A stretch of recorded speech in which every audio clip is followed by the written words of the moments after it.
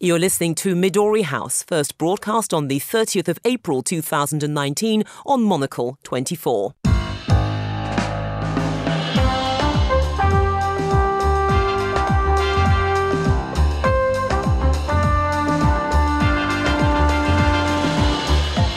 Hello and welcome to Midori House, coming to you live from Studio One here in London. I'm Juliet Foster, and on today's show... Everyone who is listening to us, who will listen to us over the next minutes, the moment is now. Ahora. Venezuela's opposition leader says the final stage of a plan to depose the president is underway. Can Nicolas Maduro survive, or will he be gone by the end of the week? America warns Britain it may have to rethink sharing intelligence if the government allows the Chinese company Huawei to get involved in the UK's 5G network. My guests, Theresa May and Isabel Hilton, will be discussing this and the day's other top stories, including: she survived attempts by MPs to get rid of her, but can the British Prime Minister Theresa May defeat a leadership vote from grassroots members of her own party? All that plus the end of an era. Japan's Emperor Akihito abdicates after a 30-year reign, making him the country's first monarch to stand down from power in over 200 years. That's all to come here on Midori House with me, Juliet Foster.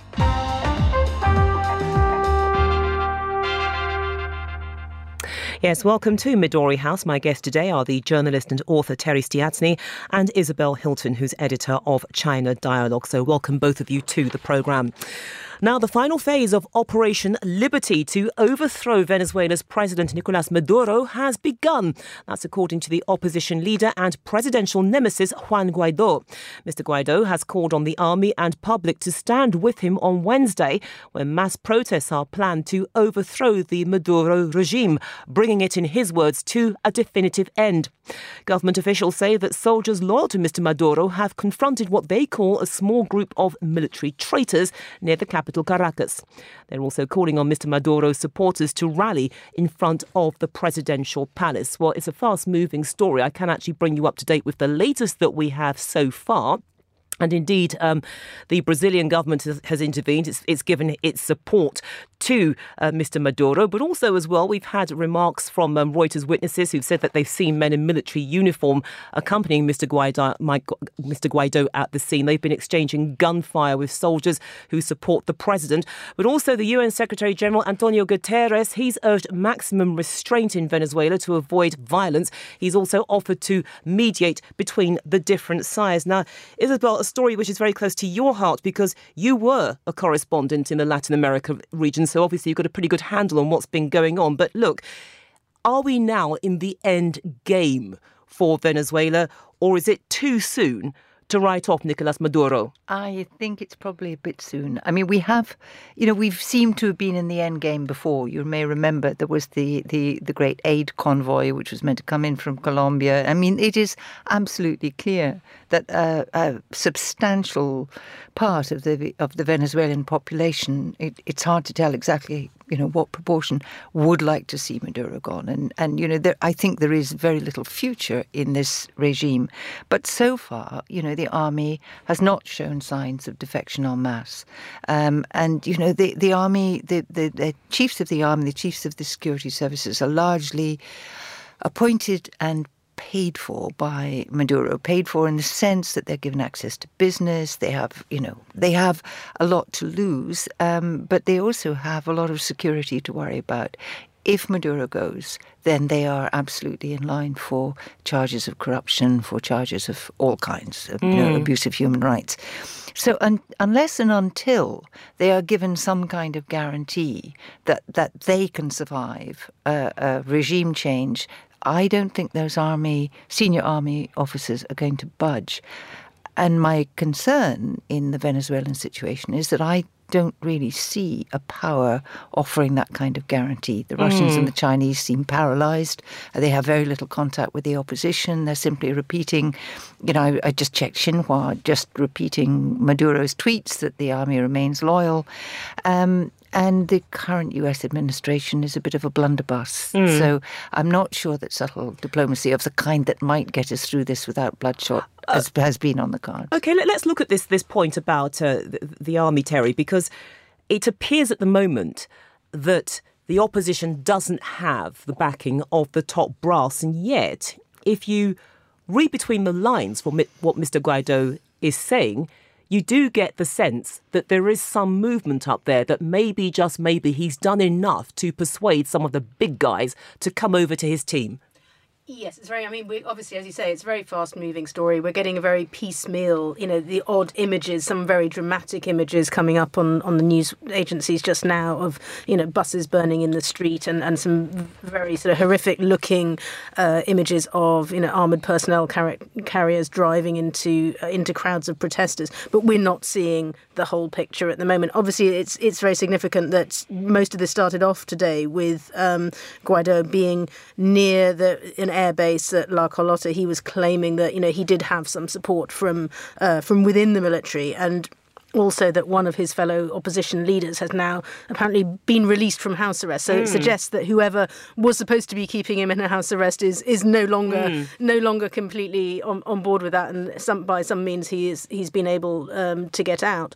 As you say, so much depends as well on the reaction not only of people in the immediate region, but in the wider world, and whether hopefully sort of any bloodshed, or we've heard reports of shots being fired, whether that can be avoided. And some of the things that other countries have been suggesting is that, moving towards the idea of having another presidential election, which it would be very difficult to do in the circumstances that we've got at the moment. It's what everybody's asking for, but in a country where, you haven't got reliable electricity supplies, you haven't got reliable food supplies, you've got people on the streets, organising that, even with international help, might still be very difficult. Yeah, and I want to go back to something which you said, Isabel, about what Mr. Guaido would have to give to get the top brass on his side, because yes, they would want some sort of immunity, but also they've done very well out of this regime. They control very important resources, so presumably they're not going to hand those over in a hurry.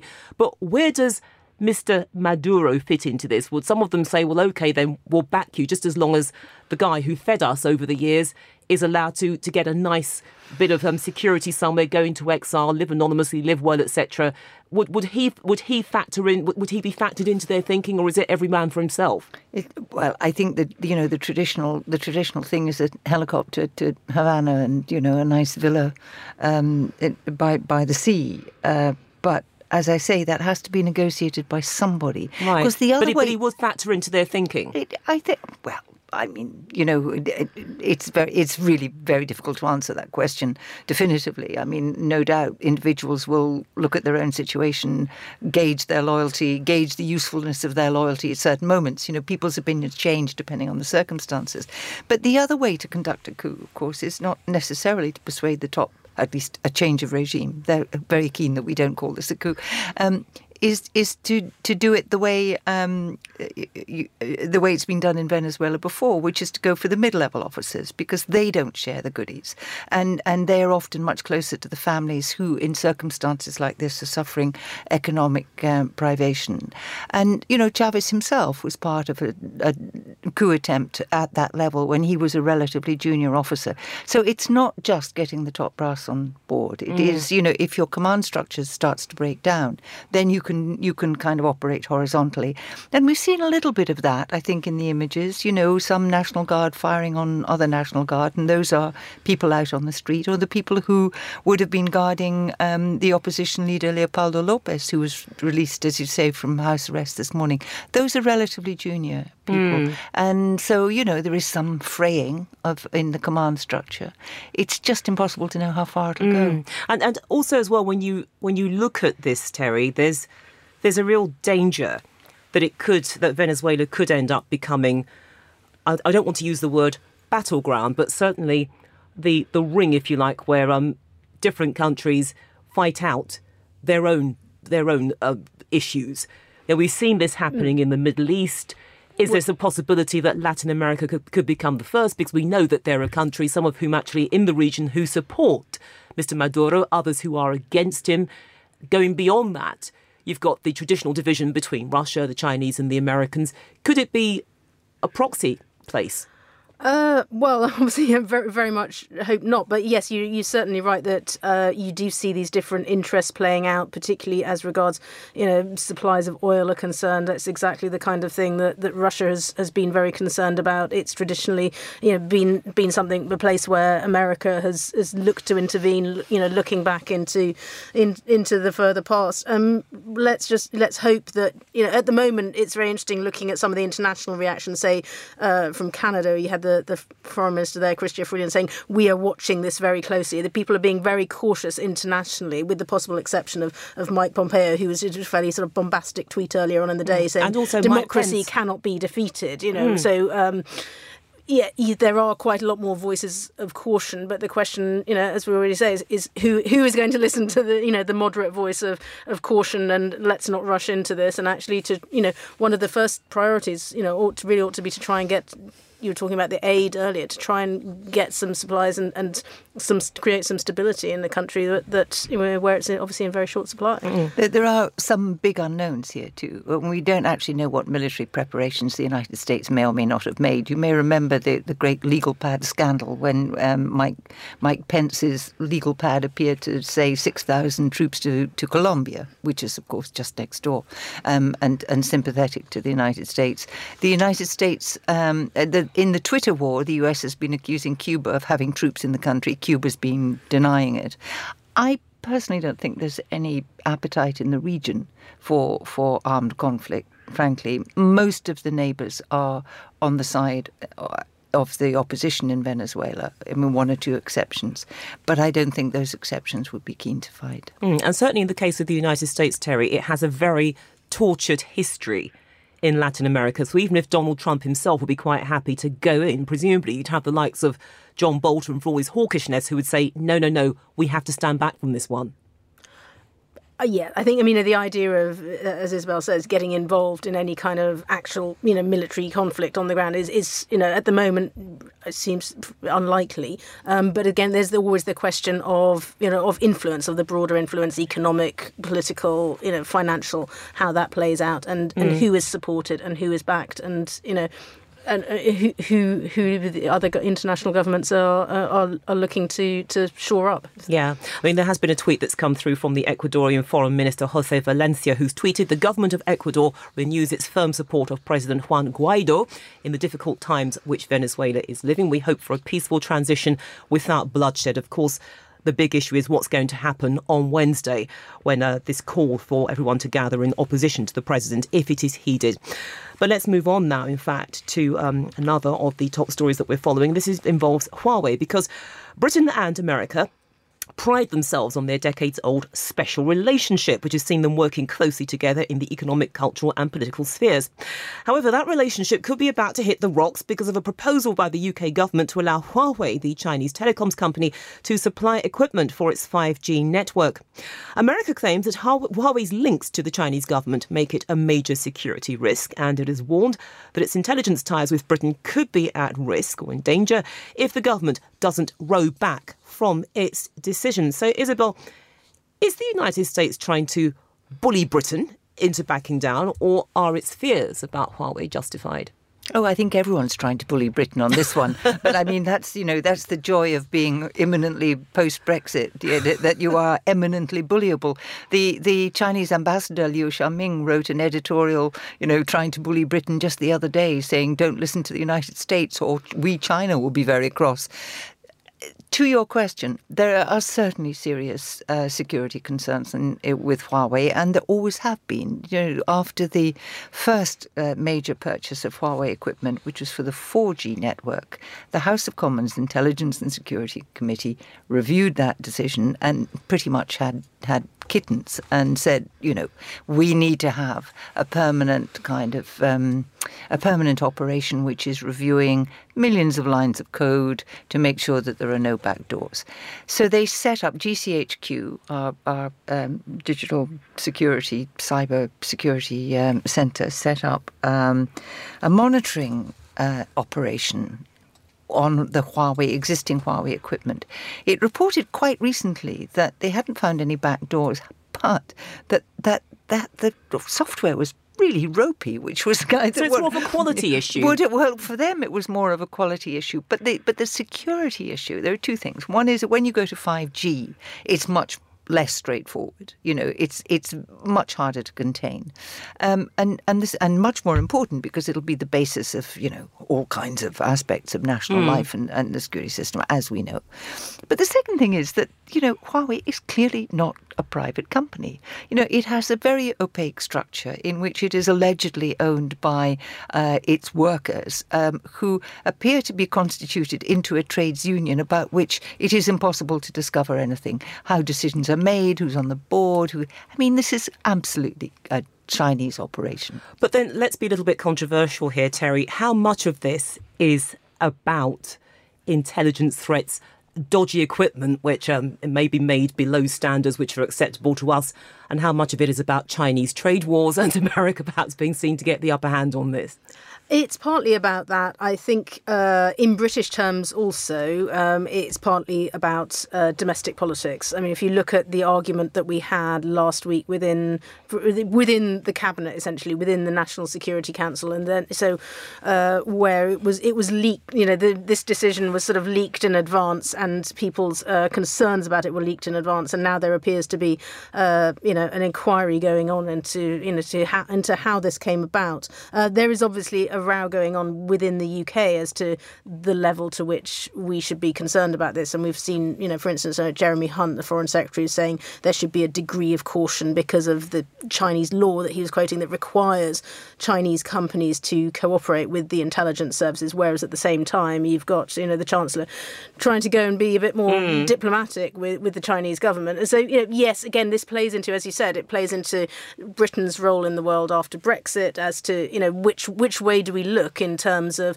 in terms of security, in terms of technology. And of course, there are, it's not only the United States, to be fair, that it's, as you said earlier, Isabel, sort of making complaints about this. I mean, Australia has got big concerns part of the about Five Huawei Eyes as well. Alliance. Part of the Five Eyes. There do seem to be many more people saying that we should, have more security concerns about, what we essentially might be allowing Huawei to do. But I think we've got to almost step back and take a slightly, a bigger view of that. This is obviously all part of, China's expansion. One of the reasons that Philip Hammond was there was to talk about the future of the Belt and Road Initiative, which is, to do with infrastructure and communications and China's role in the world. But yes, the question is, how much influence can Britain have on this? And Britain is one part of this. And although we like to think of ourselves as being influential, if we're not part of the EU and part of that bloc, then we have to go in with somebody, basically. Our position is not going to be as easy to decide. But then it comes back to the basic question, Isabel, that given these concerns about Huawei, as you said, it is not transparent in the way that we would expect transparency, very opaque. Would the United States seriously withhold information from the UK because of that Huawei connection? Because that threat, it doesn't just strike at the heart of that special relationship. It strikes at the heart of intelligence gathering. Absolutely. And it has been, that has been very, very clear for quite a long time. They've come out and said it publicly. But it has been absolutely clear that the United States has deep concerns about this. So, in geostrategic terms, what the United Kingdom will have to decide, because these pressures will continue, we are set for a long-running confrontation between China and the United States, is whether China can be more than a business partner. And, if you're looking at critical national infrastructure, the question is this an ally? And I really would find it quite surprising if any British government would decide that China could be an ally in the sense that the United States has been an ally. It's a Leninist state. It's, a completely different system. It has different strategic...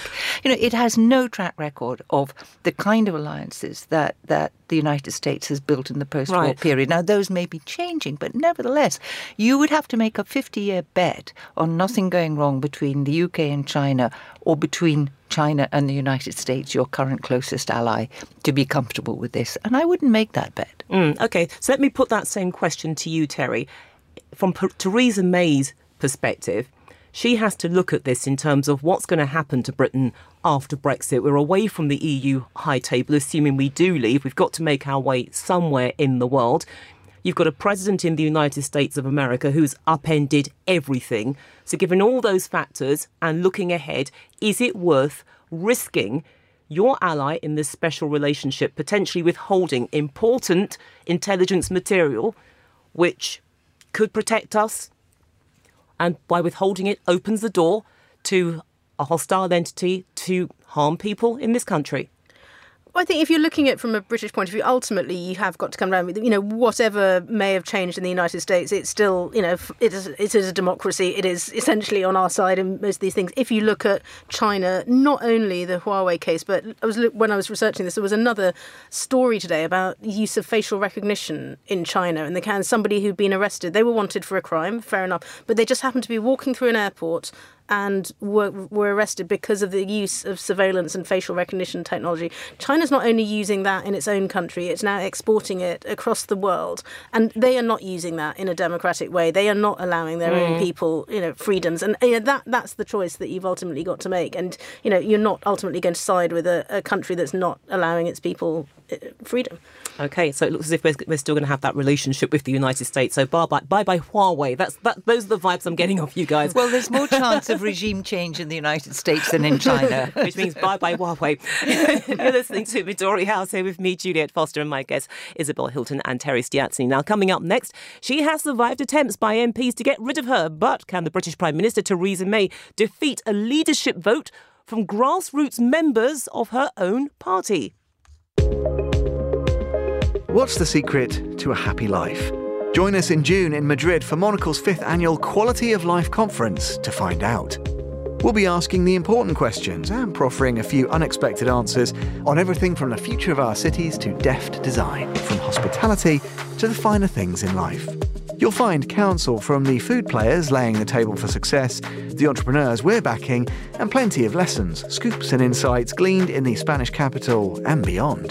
The Monocle Quality of Life Conference takes place in Madrid from the 27th to the 29th of June, and there's more good news if you're a Monocle subscriber. You get a 10% discount. Head to conference.monocle.com now and watch the film from last year's event and buy your ticket for this year's edition. Monocle, keeping an eye and an ear on the world.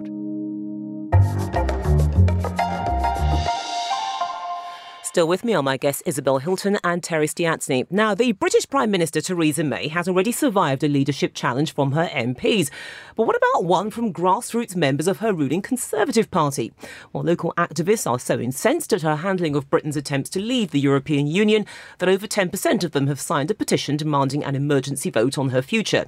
It's said to be unprecedented in the party's 185-year-old history, and comes as the Conservatives are on course for an almighty drubbing in Thursday's local government elections. So, Terry, isn't this vote or attempt to get a vote rather pointless, given that no matter how many activists vote against her, the decision isn't legally binding? They're stuck with her. Yes, this is a fairly kind of obscure bit of the Conservative Party. It's influential. This is something called the National Conservative Convention, and they're not made up of all the grassroots members. They represent the association chairmen and women. So although they're very influential in the party, they're not the absolute grassroots. So it's more a symbolic vote. It's more a symbolic vote. Also, it takes time to organise because this emergency procedure hasn't happened before. It needs a minimum of 28 days. And I think she faces much bigger bumps in the road before this happens. Before the end of the week, we've got the local elections coming up. If they manage to have this emergency meeting, we may have had we're likely to have had the European elections between now and then. So, she has to get through those much bigger hurdles. And I think the problem is, though, that these association chair people who are understandably, many of them are very irate. They are the people that are supposed to be going out at the moment this week trying to organise teams of leafleters, teams of canvassers to go out and deliver leaflets and have dogs bark at them and have people shout at them in the street. And many of them are just saying, we can't get anyone to do it. We're not doing it. We don't support the government, and we're not going out, to campaign for you as we normally would. And so, I think it's the crisis, and the next of the crises is more likely to come sooner rather than later before it comes to that. And Isabel, you have to ask yourself, is it really about the way that she's handled the Brexit negotiations, or is it more to do with the fact that those association chairmen can't stand the fact that she's talking to Jeremy Corbyn, the leader of the Labour Party? Well, to be fair, I think it's probably both. But I mean, the question in my mind, is it going to be a Tory party left to lead for anybody in the end of this? And who'd want the job? And who'd want the job? Well, it's amazing that people always do want these jobs. I mean, what a disaster. But were this process to follow through, were she to be defenestrated as a result of this move, then you would have the Tory party choosing the Prime Minister again. So you'd effectively have 120,000 completely unrepresentative of people, unrepresentative of the country, choosing the Prime Minister in the middle of a national crisis. I mean, honestly, Aida, how much worse can all of this get, frankly? I think it can still go. Can it still get worse? I think I'm afraid. I mean, certainly from the Conservative point of view, if you look at how many seats they're likely to lose in these local elections, I mean, these were seats that were last up for election in 2015. It was an election that was held on the same day as the general election, and that was the election where David Cameron unexpectedly, won his majority outright. So, the Conservatives were riding relatively high at that point. So, come sometime on Friday when we've got those results in, it's going to look most likely like a bigger drop. One of the few things that may help Theresa May out is that the Labour Party is also in trouble. And you've also got Labour activists who are, again, because of divisions over Brexit, very reluctant to go out on the stump for Jeremy Corbyn. Because it's actually quite a dangerous job these days if you're campaigning in the local elections. It shouldn't be dangerous, but people have been physically running assaulted. Very high, yes. And I think that as this plays out, I mean, one of the interesting things to me will be whether, third parties really do manage to have a showing either in the local elections or in the European elections, because that's going to be some indication of what's going to happen to our political system if the smoke ever clears away from all of this. And I think something quite profound has changed. We've had a binary system, first past the post, on the understanding that this, was unfair, but it essentially delivered stability and order and all those kind of British virtues. That is clearly no longer true. And Brexit has broken that system. And, we might just get to a point where in the House of Commons there is the possibility of passing, for example, electoral reform, which would be at least one outcome of this appalling crisis that one could applaud. Not our finest moment as a nation. But Let's move on now to Japan, where the country marked the end of an era earlier today when Emperor Akihito abdicated from power, handing authority to his eldest son, Crown Prince Naruhito, who will ascend the throne on Wednesday. 85-year-old Akihito, who was given permission to abdicate after he said he could no longer continue in his role, is the first Japanese emperor to stand down in more than 200 years. And I'd like to get your take on both of you, your take on this, because I don't know if you saw the ceremony today, but you really got a sense of history unfolding before your eyes. Well, that's how I felt. I mean, did you guys get that sense of things, Isabel? Yes, I think, and it's quite a moving moment for Japan, because after all, this, this particular emperor has been a fairly historic figure too.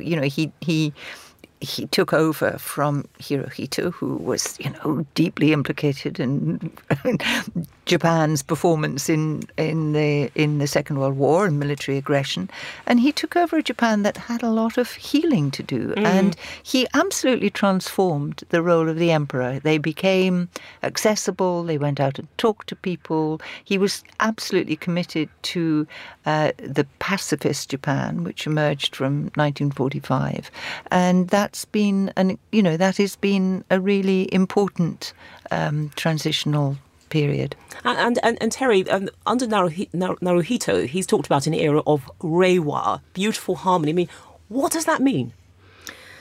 I suppose if you come in after your father has reigned for 30 years and, as Isabel says, has given the country stability, made the monarchy more approachable and sort of more in touch with people, you want to continue that level of stability, I suppose. I mean, I think it's interesting that with this abdication, Japan has been able to plan for it. This is something that has happened, as you say. There's a very formal ceremony, a staged process. People have had extra holiday time, so they know what they're going to expect, and so presumably that has made people's more able to deal with this, rather than when Akihito took over. This was obviously after the shock of his father's death. So I think people will get used to that, but I imagine it will still be very emotional for many people in the country. Absolutely. We're going to have to leave it there because we've reached the end of today's show. So Theresa May, Isabel Hilton, thank you for joining us here at Midori House. Today's show was produced by Tom Hall, researched by Fernando Augusto Pacheco and Rory Goodrick, and our studio manager was Christy Evans. More music next, and at 1900 hours, it's On Design with Josh Fennett, and we'll have more on the day's main stories on the Monocle Daily at 2200.